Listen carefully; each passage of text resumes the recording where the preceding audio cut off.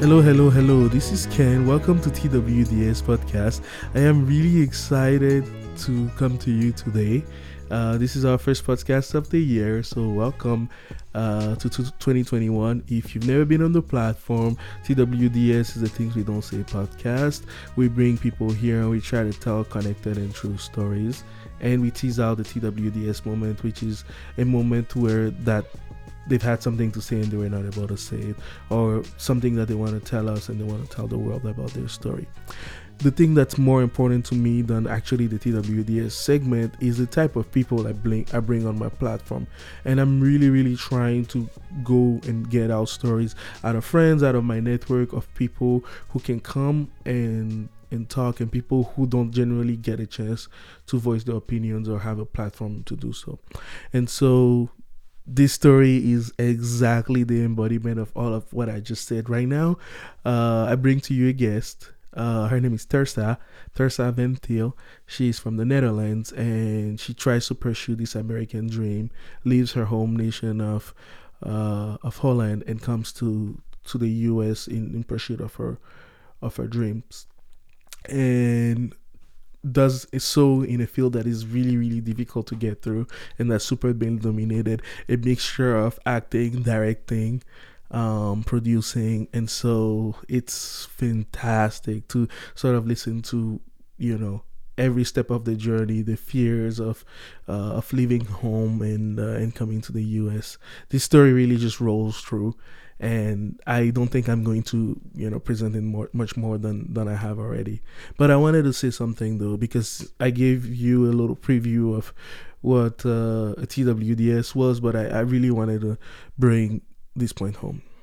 You see, when successful people go to interviews and people ask them various questions about what they're doing today and how they've gotten to the point, very often sometimes you get snippets of things that were hard and snippets of moments in time that were really tough and things that they've had to overcome. And that's exactly the projection that I try to get out of my platform. The goal for us is to bring people to talk about their story and what they're doing in life, or even a topic. But I also want to tease out the nuances of and the intricacies of people's journey. And I think we do the same with Tirsa today, because she talks a lot about, various stages of her journey, and you can, embody this experience and think to yourself of selling everything you own and moving to a place that is super new and that, by the way, speaks a different language than the predominant one in your country. It's and that those are the things that fuel me. I've been really practicing recently of giving a short pitch about what it is that I do here and why I have this platform. And recently it took about 5 or 6 episodes to get that piece right, and I think I finally have it, which is, yes, I want to tell you connected stories, but not only I want to tell you connected stories, but I want to tell it to you from the point of view of people you're not used to hearing from. And I also want to make sure that I tease out the things we don't say and the things that are paramount to people's journeys and people's successes. Furthermore, I think it's also very important in 2021 to do so. I think all of the platforms that we are in are meant to show the picture perfect. Coming to you in this is, I just feel like everything in our society right now, you have to bring quality audio, you have to bring quality video. Social media is all about these moments, and hashtags are all about shortening the story. And what I really want to do in this platform is actually stop shortening the story and tell you the full body of the story. And so, and I've learned a lot through this journey. I feel like every episode I keep talking about my journey, but to me it's important for me, and it's also what helps me to keep going. So thank you very much for listening, and I've said enough about the episode and about what we do here, so bro, let's go.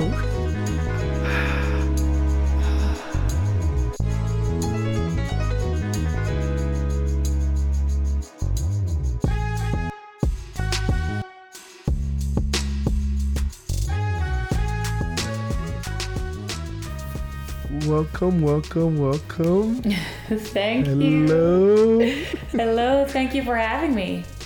Yeah, thank you for jumping on. It's been a while. I don't know too many people who know actors in their lives.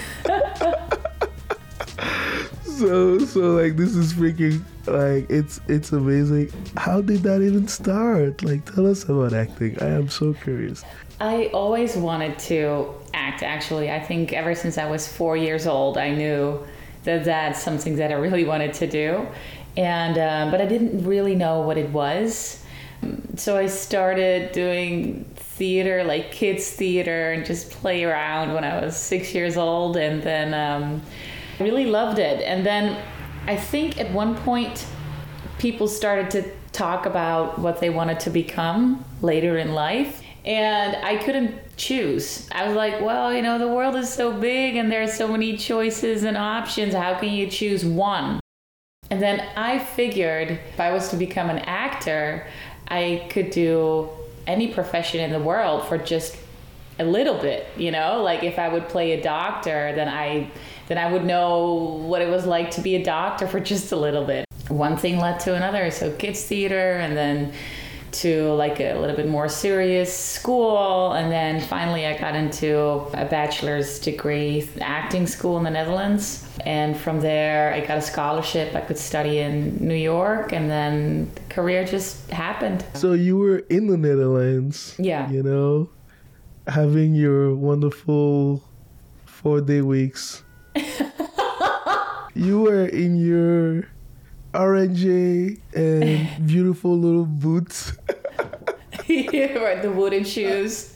The wooden shoes. And I had the tulips in my hand. Having a grand old time. It's cool. And then decided that you were gonna get a scholarship and come to a big city like New York. Yeah. Wow, what a life change. How come? Didn't that scare you a little bit? Like the first time, like you're about to leave home, especially acting, because it's such a, you know, competitive area. So how did it feel leaving home? I think the first time was in 2010 that I came to New York. And of course, that was very scary. That was extremely scary. But I loved it at the same time. I was very hungry for adventure. And I must honestly admit, with the scholarship, like deep down, all I wanted to do is travel. I didn't even want to go to theater school in New York. But they wouldn't give me the money if I wouldn't go to school. So that's why I was like, okay, I'll go to theater school in New York. And this sounds so spoiled and it's terrible. But I was like, I just want to travel around the United States. Like I want to see the Grand Canyon and I want to see everything. But so I had to study. And from day one, I really loved it and something just clicked. It really added up to my education in the Netherlands, because I think that acting for film and television and the techniques that are developed here in the United States for acting are of an extremely high quality. And in Europe, we don't have those techniques. So the idea of acting, it roots in the same philosophy, the Stanislavski philosophy, which is European. But here in the United States, as with everything, like you guys took it to a whole other level. And like the techniques that are developed here, for me, were extremely helpful to deepen my life as an actor on set, on stage, how to approach a character, how to approach my profession. And yeah, so it was good that they made me go to school again, because I wasn't ready for the real world yet. So I had to come to New York in order to be okay with the real world and the grind and the hustle and yeah. And then how long did New York acting school last? So I did it for 1 semester here on the scholarship, and then actually back then I already knew that I wanted to move to New York. But my career happened in Europe, so I went back and I got some really amazing opportunities there. So for 6 years I was working in Europe, but I always came back to New York. So I was in New York like 4 times a year, like many times, to visit, to see shows, and to just be in the city and to enjoy the energy. And at one point I was working on a play in the Netherlands about Anne Frank. And it's produced by a producer who also produces on Broadway. And he and I, we had dinner one day, and he said, "Don't you just want to go? Why not just try it? Why not just jump and do it?" And then, so he planted sort of like the seed of, if you want to live in the United States, you just got to do it, because he lived in the United States and in Amsterdam. So he was living the life that I wanted, basically. So I was looking up to him, being like, oh, how do you do that? And of course, he was very rich, so that's very appealing as well. I was like, I want that life too. But obviously, I mean, he's a producer, not an actor. It's a totally different lifestyle. But yeah, so then at one point I was in LA in 2015. That's when I decided to do it. So I got an attorney, because if you want to have a visa for the United States, you need an attorney. I got all my savings, and I gave all of my savings to this attorney. And then finally in 2016, in October, my visa came through, my artist visa came through. And I sold a show. So I had a show that I was doing in the Netherlands, and I wrote it, so it was mine, and I could sell it to a theater here in the United States. So I moved in November. I cut all of my work in the Netherlands and moved here and did a show, and that was it. Wow. Actually, there's something, the first time going just to study, seems like, a natural progression of things. But this one, I can almost sense a little bit of hesitation, almost like a fork at the road kind of thing of, which of the paths should I have followed, Yeah. Do you feel like you have any regrets over that specific move? No, on the contrary, really, like, on the contrary. I think that I was 29 when I moved to the United States, and I wanted that ever since I was a kid, but it took me like 30 years, or like 26 years to actually do it, to follow my heart. It has brought me nothing but good, seriously. And it taught me that if there's something inside of you that you really, really, really want to do, but you're scared of the practical stuff, because you don't know how, or you're scared of money or whatever it is, it's always worth it to take a leap of faith and to do it. It was the best decision in my life I've ever made. It made me a better person. I like myself better. I'm more calm. Yeah, like, things fell into place. Nothing but good. Nothing but good. Wow, that's freaking amazing. As you say that, I have a picture of, just jumping out of a plane with an umbrella instead of a parachute. That's exactly what I picture. It is, because it's. I love that, by the way. I love that. It's like Mary Poppins out of Mary Poppins. Yeah, exactly. But high altitude Mary Poppins. High altitude. Exactly. Out of a Boeing, and then she jumps. But it's true, because it's so rocky, and it's like the grind was pretty rough. I'm not gonna lie. Like, it was not easy, and I did not have like money. I don't come from money. I had some savings. But hey, welcome to New York, man. I don't know what the city does, but it just eats your money, like, without you knowing it. It just like it takes everything out of your bank account if you don't really watch it closely. So the hustle and the grind and absolutely, like, it wasn't easy, but it made I really believe, like, it made me a better person. Yeah. Well, before we open up the, U.S. chapter, verse 2, I want to talk a little bit about those 6 years in the Netherlands of acting. And you said you were able to, like, produce a show that you sold.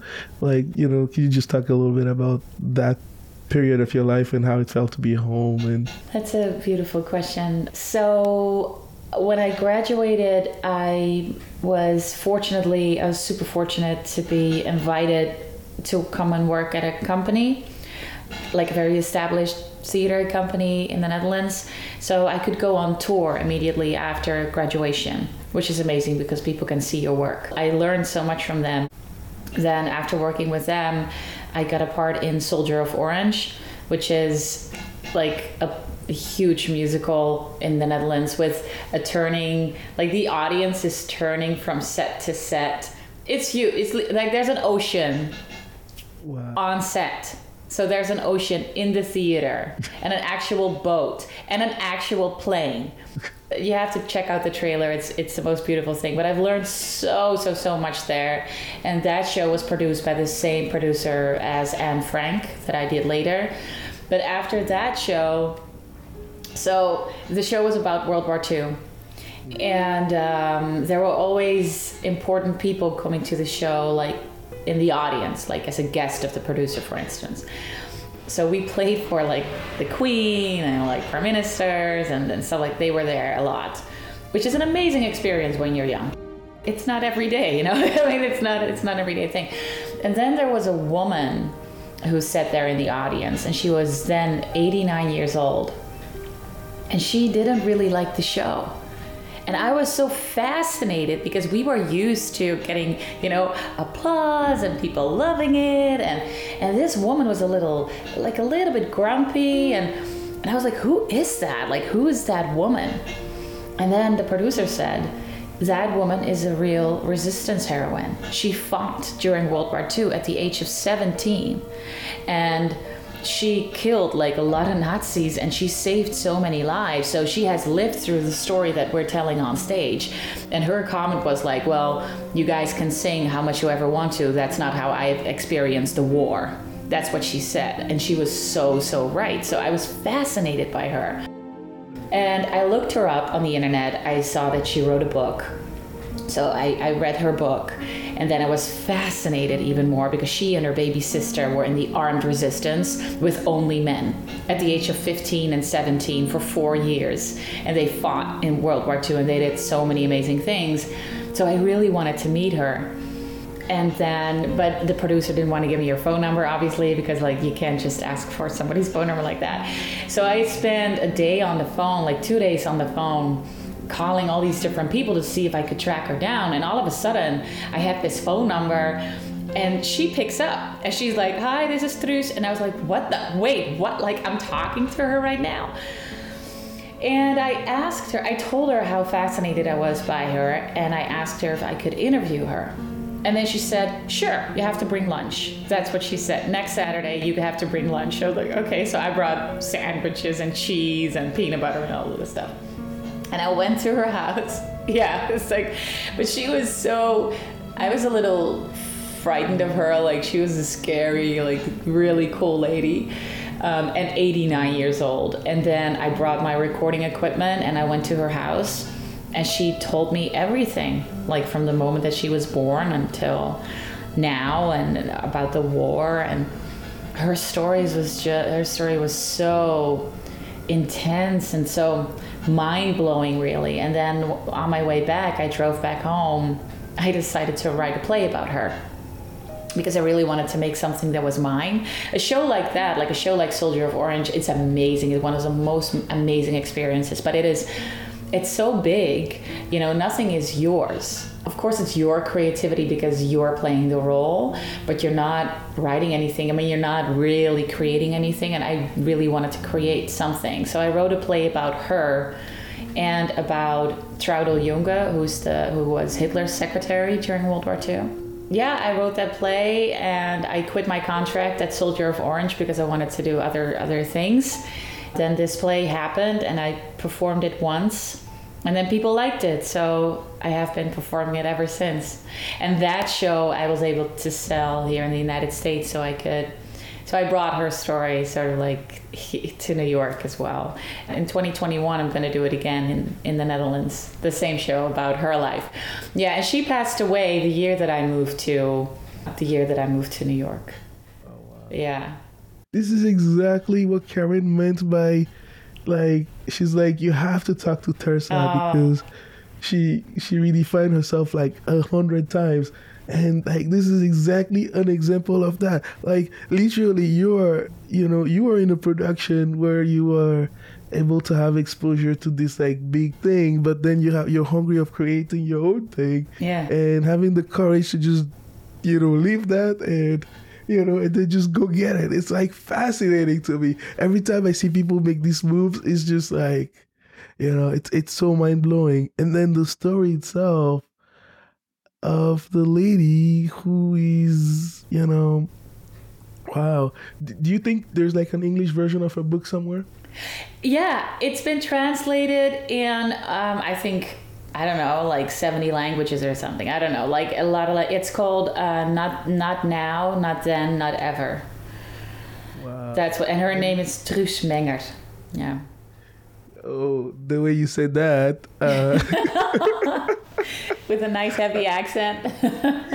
I might have to, I don't, the title, thankfully the title is in English so we can do with this. Oh man, that is fascinating.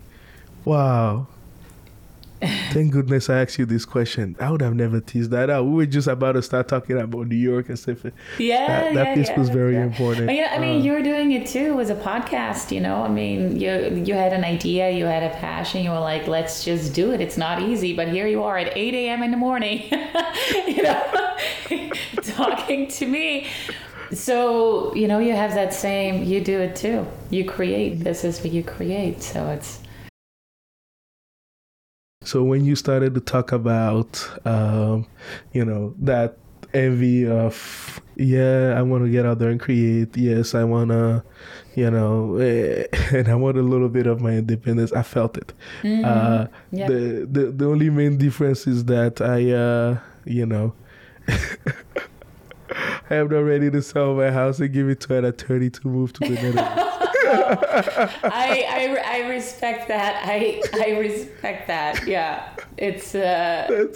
That's I am. It's so funny. Like sometimes when I get into the story, I feel it. Like yeah, and her story. Seriously, I mean, it's absolutely it's mind blowing. It's absolutely mind blowing. Yeah. Yeah, and the fact that it was a she too, which is very important, which is also a good segment into the question that I wanted to ask you, which was, you probably faced a lot of challenges in a surprisingly male-dominated industry. Actually, it fascinates me. I don't understand how acting got to be male-dominated, because I just have this feeling of like, it's supposed to be the representation of,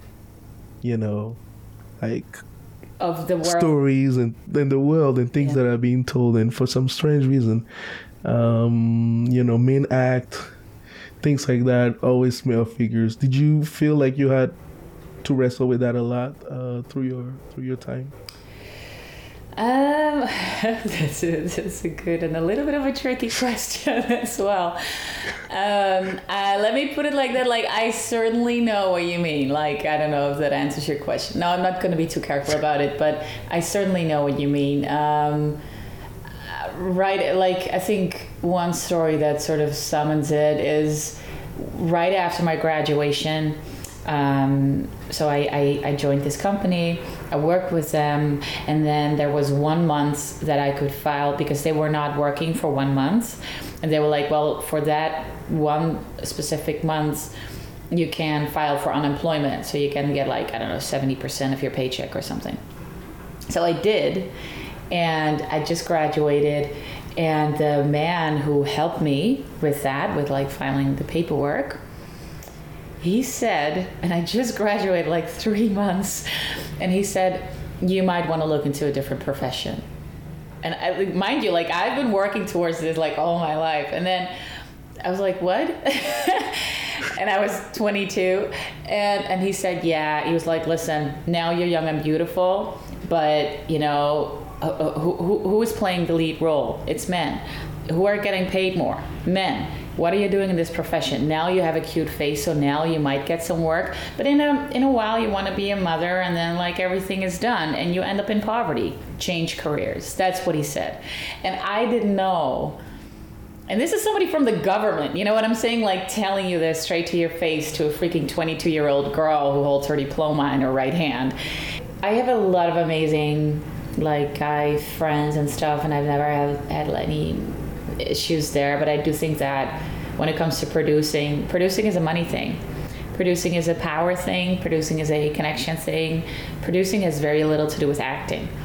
And we're still living in a world where it's pretty male dominated, and especially in the United States. I feel in Europe it's already a little different, but especially in the United States it's very male dominated. And obviously, it's something you have to deal with, and it's true. Like in a lot of that's why I love Frances McDormand, for instance. I love her so much. I think she's an amazing actress, but also, like, it's not about appearance, it's about the characters that she creates, and yeah, that is sort of a dream, I think. Yeah, that's definitely wow. I can hear that. I can hear the passion. I can feel that. That's wonderful. So you moved to the US. So that was the Netherlands chapter. Yeah. You moved to the US and you're in New York. It's chipping your money away. Yes. Stop it, New York. Stop it. Yeah. Yeah. Wow. And how would you say, how would you rate your second time around? Do you feel like you had the chance to get to the things that you really wanted to do here? No. I felt that things were just getting easier and more comfortable, and I was getting to a position that I had to worry a little less. And I think as an actor, you're always on top of your next gig, your next job. So you enjoy the one that you have, but briefly, because then you're like, you're on to the next. And but it's a really cool position to be in if you can go on to the next. Many times, especially in the beginning when I just got to the United States, it's like you have one job and in 3 months nothing happens and you're just auditioning, and then you're doing one thing and then like nothing happens. And then to get to a point where you can make a schedule, be like, okay, that day I'm going to be there, I'm flying in there, or I'm going to do that. That feels thriving and that feels amazing. But there are so many more things that I would love to do. So yeah, no, not finished. Okay. When I Google you, there's a picture of you in like a movie. Like it looks expensive as hell. I know what project you're talking about. Yeah, it's called Consequential Matters. It's a film made by Ali Madlock and Matt Brucato. It was a lot of fun to make. We shot it in Brooklyn. It was one of the first films that I worked on that was so much fun in that sense, to do, because it was a little bigger than the other stuff that I've done so far. And they did a really good job. We worked with an amazing crew. It's a horror film. It's about a guy who brings home a woman from a bar and he treats her like crap. And then she says, "Do you want to play a game with me?" And he says, yeah, sure. But he's super rude to her. And she wants to leave, and then she stops, and she's like, "Do you want to play a game with me?" And the guy's like, "Yeah, sure. I'll bring you up to my apartment. I'll play a game with you." So she starts to play these memory games and language games and stuff like that. And every time he makes a mistake, something terrible happens to him. So they play out this game, and at the end, this huge guy with a chainsaw walks in, and it's a crazy thing, but it was fun. It won prizes, actually. Yeah, it won 2 awards. So tell me about The Duchess. The Duchess is made by Marco Dionellas. Marco and I, we have met at theater school in New York in 2010. We dated for a while, and then we broke up, but we stayed such good friends. And we always had the dream of working together. And he now has his own production company in LA. He's married to Taylor, a wonderful, wonderful woman, and we're all friends. And and then he was producing The Duchess, and he called me up and he was like, "Do you want to work on this project with me?" So that was the first project that we did together. And it's beautiful. The fashion films that he makes, he wins prize after prize after prize as well. But it's really, really gorgeous stuff that he makes. Yeah, he's a very creative soul. Actually, I think that might have been what you were working on when I last saw you. Yeah, that might be. Yeah, because you were always going off, like you were supposed to go in like a specific location and do some, It might, I think it's about right. It's about that time period. Yeah, that's true. Which one of those gigs in the US was the most fun for you? Oh, that's a good one. Well, there was one. It's not on IMDb because it's a play, but I did it in New Jersey.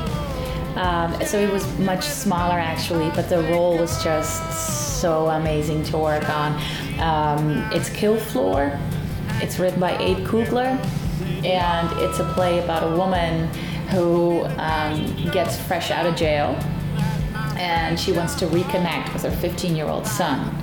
And she is poor, like nobody wants to be a friend anymore. Her son doesn't really see her as his mom anymore. She is trying her hardest to reconnect with him and to build a life, but she just doesn't know how. And then she starts to work on the kill floor of a slaughterhouse. So like she's at the bottom of the bottom of the bottom of the food chain, basically trying to work her way up.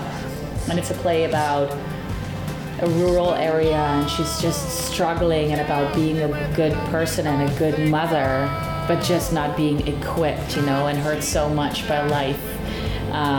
It's beautifully written, and as an actor, it's like it was my dream role. I was like, this is what I want to do on Broadway. But it was amazing that I got the chance to do it in New Jersey. So actually, of all the projects, I think as an actor, that role was one. When I read it, it was so fun. Like I read it for the audition. I read the sides, and then I read the play, and I was like, this is mine. This is mine. Like this is my role. This is what I want to do. Yeah. So, my platform is Things You Don't Say. And I'm about to. I know a lot of the questions I've asked you were personal, but I don't think they were as personal as this one is going to be. Okay. Am I ready for this? You are. You totally are. Okay. Now you're making me nervous. I am making myself nervous asking this question. No, it's actually the dichotomy between people like chasing dreams and wanting careers and stuff, and like finding love and all of that stuff, right? And one can happen through the vehicle of the other. Yeah. But picking a location because that's where your soulmate is going to be. Oh, I see. That's funny because that is a struggle. It's a struggle because like when you deal with just you can go anywhere, right? You're light as a feather. Like you have your backpack, you travel, you don't need a base. Like you can be home anywhere. You can be home where you are and where your friends are, or where you have friends all over the world. It doesn't matter. But when you're with someone, you have to negotiate a little bit, and then like that other person has to like that as well, and the other person has to, support your dreams, but to. Oh, this is a good personal question. Like I'm starting to stutter. It's a good question. I think two things. I think that in New York, I've met a lot of people who did not have one home base, but several. And as a family, they were traveling from home base to home base to home base, but they were home at different locations in the world. And that really reassured me that there's not one way that leads to Rome, but that you can build your own customized life. It's not prefab. So you can figure it out as you go, and you don't have to be married at 26 with a diamond ring and with 3 kids, And I know that maybe here in America it's more important than where I'm from, I think. Still, it's a little more traditional. I think you can wait, and you can write it out, and you can see how it feels and where you want to. I think it's sort of like as you go. So when you find somebody who you really want to be with, maybe it's not too bad to create a home base somewhere where you're comfortable, even though for me, for instance, if it's not the United States, But I do think that I will always need the freedom to travel from that home base to wherever I want to travel to work and to be there for maybe 6 weeks or maybe even 3 months. My significant other has to be sort of okay with that, I think. But it's not easy to find someone like that, I think. Yeah. I wanted to figure out, like, first of all, what kind of man dates an actress? Because, automatically he's like, she's gonna go and walk on set with like Brad Pitt. Like, what is this? and then there's like the second part of your life, which is like, okay, you're definitely a go-getter, and I have a feeling that this is like the start of another adventure. It's like another chapter, right? That's being written, and and that kind of like movement, especially for like the idea of, like, for some reason culturally we think of it as settling down, which absolutely annoys me. But yeah, the idea too. of Yeah. But the idea of creating something durable and long term always seems to be pegged to like a single location, and I don't think of people like that. And also, when you came back, I got a chance to talk to you. Was it the first night? Yeah, like second night, yeah. Second night, and you were on a boat. Like, your story, you can't make this shit up. It's true. It's on a boat, yeah. What is this? Okay. that to me was just like, we were just kind of like talking about what we were gonna, plan the interview around, and I just wanted to have just a tiny snippet of, like forward looking, so maybe I can prepare better questions. And yeah, it was fascinating. You're like somewhere in the middle of a bark, somewhere between New York and Jersey. Yeah. And I feel like that's like the full representation of your life. You're always somewhere, but like with your own focus, right? You know where you want to go, and you're zoomed in on it. But like it's either the ocean in the middle of the play that you were doing in the Netherlands, right? The Orange Soldiers, or it's running back and forth between your in New York and I know you used to take long runs all the time. Yes, that's right. Yeah, I did it too.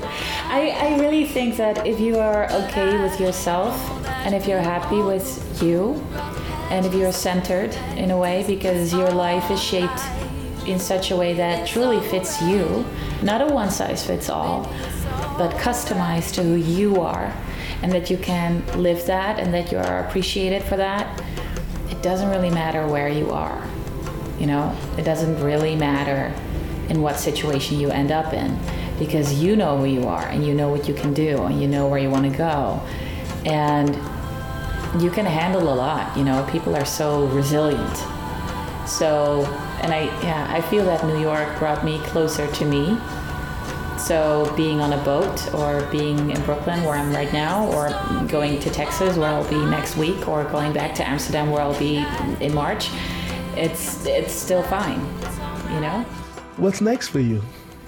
Well, I'm producing a podcast, so this is a good thing for me to be on yours, because I've never done that before. So I wrote plays in the past, and that's something that I'm not like very used to, but it's something that I know sort of how to do. And then COVID happened. I lost all of my work because nothing continued. At least for the year. And then I had the craving again to create something, just like with Truus Menger. And then I was thinking about theater, obviously, because that's what I know how to do. But then I thought, who's going to produce theater during COVID? Like, who's going to come to the theater? There's no place, like, you can't do anything. So it has to be something else. It has to be something different. And I work with audio for a long time. So I had my company, Creative Formations, on the side since 2013. I do a lot of voice acting and editing, and I work with companies for different projects. And then I thought, well, I know how to do audio. I have some amazing stories in the United States that I would love to portray.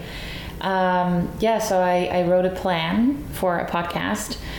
And I went to a company in the Netherlands and I told them, I was like, I'm thinking about making this. And they liked it and they were like, yeah, we're going to produce it. So that's what I'm working on now, which is such a blessing because I can do it. I can record here in the United States and then it will be broadcast on, I don't know, like Spotify and iTunes and stuff like that. And then when I go back in February, I'll start rehearsing for my show. So for Virtue Victory, the show about Truus Menger. And I'm going to do an improv show. And we're going to do the revival of a show that they had to pull the plug on this year. So we're going to, if there's a vaccine and everything, we'll see, fingers crossed. You can't make any plans, really. I mean, we have no idea what's going to happen. 2020 turned everything, upside down. Yeah, so that's what's next. Yeah. Wow, that sounds so busy. Golly. I know, but I think it sounds busier than it really is. They're just like different projects, but it's very well manageable. Yeah. Wow. Here's one thing I'm gonna hold you up to because I feel like this is probably not the last time we gonna talk.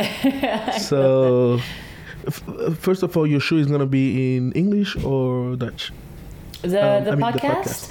I'm going to do it in both languages. So for the Dutch market, because not everybody is that fluent in English, even though people think that all the Dutch people speak English, but not everyone. So the narration will be in Dutch. And then I will make a version where the narration is just in English. Because all of the people who I'm interviewing and the stories are here in America. So it will be in English, most of the... Yeah. So you already have half of the work done. The main work is that you needed to narrate the Dutch part to explain. But then you're going to do also an English narration, so you have two versions. Yeah, exactly. But it will be because the show is about 6 stories of people who I met during the past 4 years who've changed my life because they're so resilient and they have like their own versions of success. Their stories are truly amazing, and I was like, I just want to do something with this. So it's called Real Resilience, an ode to mental toughness, and that's what it's gonna be about. Yeah, but it's six New Yorkers basically. It's 6 New Yorkers who gonna share their story. Yeah.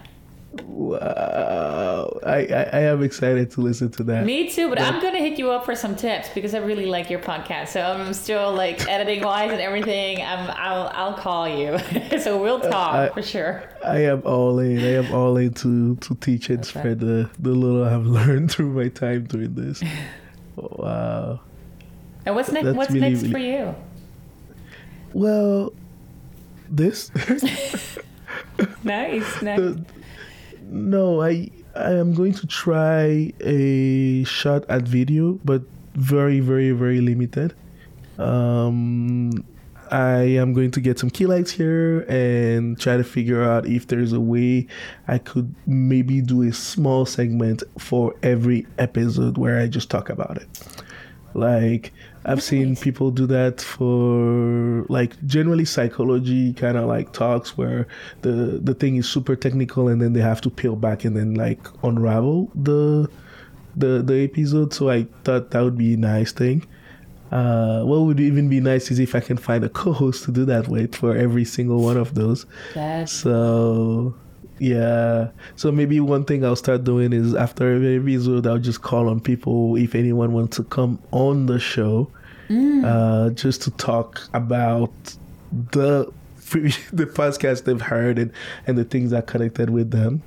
And then, we play the podcast in the background or just snippets of it and they talk about it. Just like a way to, because I just have a strange feeling I won't be producing many episodes. Like, my plan is to, maybe get to 13 per season. And nice. I have a limited idea of like some themes that I want to get out. And so I'm thinking maybe 2 seasons max. So in between I need, there's going to be a need for more content. And so that's one of the ideas I have. Nice. I like that. Like you're a waterfall of ideas. And then I like that. That's amazing. Yeah, totally. Oh man, that's amazing. thank you so much for doing this with me. Thank you so much for having me. I feel honored. So thank you so much for having me. Yeah, no, I also feel honored that you were able to talk about your project. I didn't know if that was something you would say on the show, but thanks for sharing that here. I feel like a news person who has like an exclusivity. It's true, actually. Yeah, it's the first time. Yeah, but it's still. So it's like there's a Vendale. The next episode of the U.S. chapter. The U.S. chapter. Yeah, that is. I like that. And you cut it into pieces for me. You said like U.S. chapter 1, U.S. chapter 2, and then. I'm looking forward to chapter 3. Yeah, exactly. Exactly. But wow, thank you so much. And big shout out to Karen for, encouraging this. Yeah. Big shout out to Karen in general. I mean, the woman is working at a hospital, saving lives and stuff. That is. Big shout out there. Doctor. Yes. Yeah. No, it's really amazing. She said, listen, you have to talk to Teresa, and I'm like, yeah. Man, that is so sweet. That is so sweet. It's so fun because Karen is one of the people. Karen is one of the people who I met over the past 4 years that.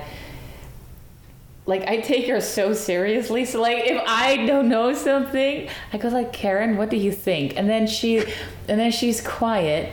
And then she says 1 or 2 things, like 1 or 2 sentences. And she's like, well, I think yada, yada, yada. And then that sticks with me, for the rest of my life. I don't know, like she's so precise in that stuff. Yeah, no, I really respect. She does the same thing to me too. Oh yeah, she does the same.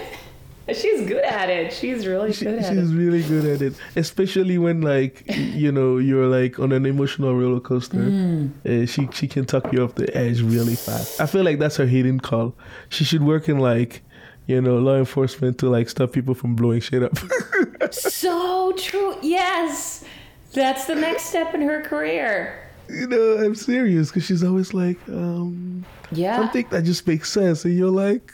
Yeah. Why? And why didn't I come up with that? Like, I know I need Karen to say that. Yeah. And you're so right. She's the negotiator. You know that movie? Like, she is. Yeah. So during the day, she's a doctor. And then at night, she's a negotiator. She's a negotiator. Maybe she's that we don't know. I wouldn't put it past her. Yeah. Anyways. Wow. Cheers. Thank you so much. I am just so appreciative for this. It's not like it's not even like the content wise thing like that comes and goes, but like I feel like I've just learned like a ton. Oh my god, thank you so much for having this talk. You're listening to a great podcast produced by Ken. Tune in. Okay. That's it. In Dutch, huh? In Dutch. Jullie luisteren naar een te gekke podcast made by Kenneth. En geniet ervan. Enjoy. Yeah. You're welcome. I can record it separately for you. I'll send you a file. You can use it. Oh yeah, that's dope. And then they're like farming and doing all their. Oh man, your mom, seriously, I will never forget that. Like she stayed with us. Yeah. I woke up in the morning and I would leave, and then she made sandwiches for me for my lunch. I was like, oh my god! And she gave me this little lunch box, and she was like, so there, and an apple and a banana, and the whole thing. And I was like, okay, wow! I felt like my mom was staying there, and she was in the kitchen the entire time. Like she made so much food, and to me, it felt like. Back then, like I was away from home, and I just thought it was so cozy to have like a mom there. But immediately she acted like she was my mom too. It's so cute. It was really, really cute. Yeah. Oh, that's amazing. That's a nice story. I'll share that piece with her. She would freaking feast on that. Oh yeah, please do, and tell her I said hi.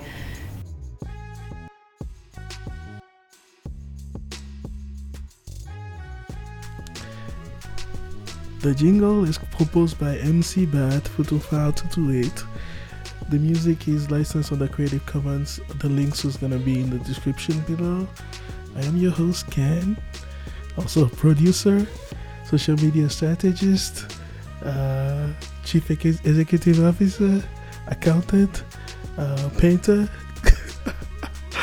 Kind of having fun with the outro. Thank you so much for joining in, and I hope to see you guys soon. Cheers.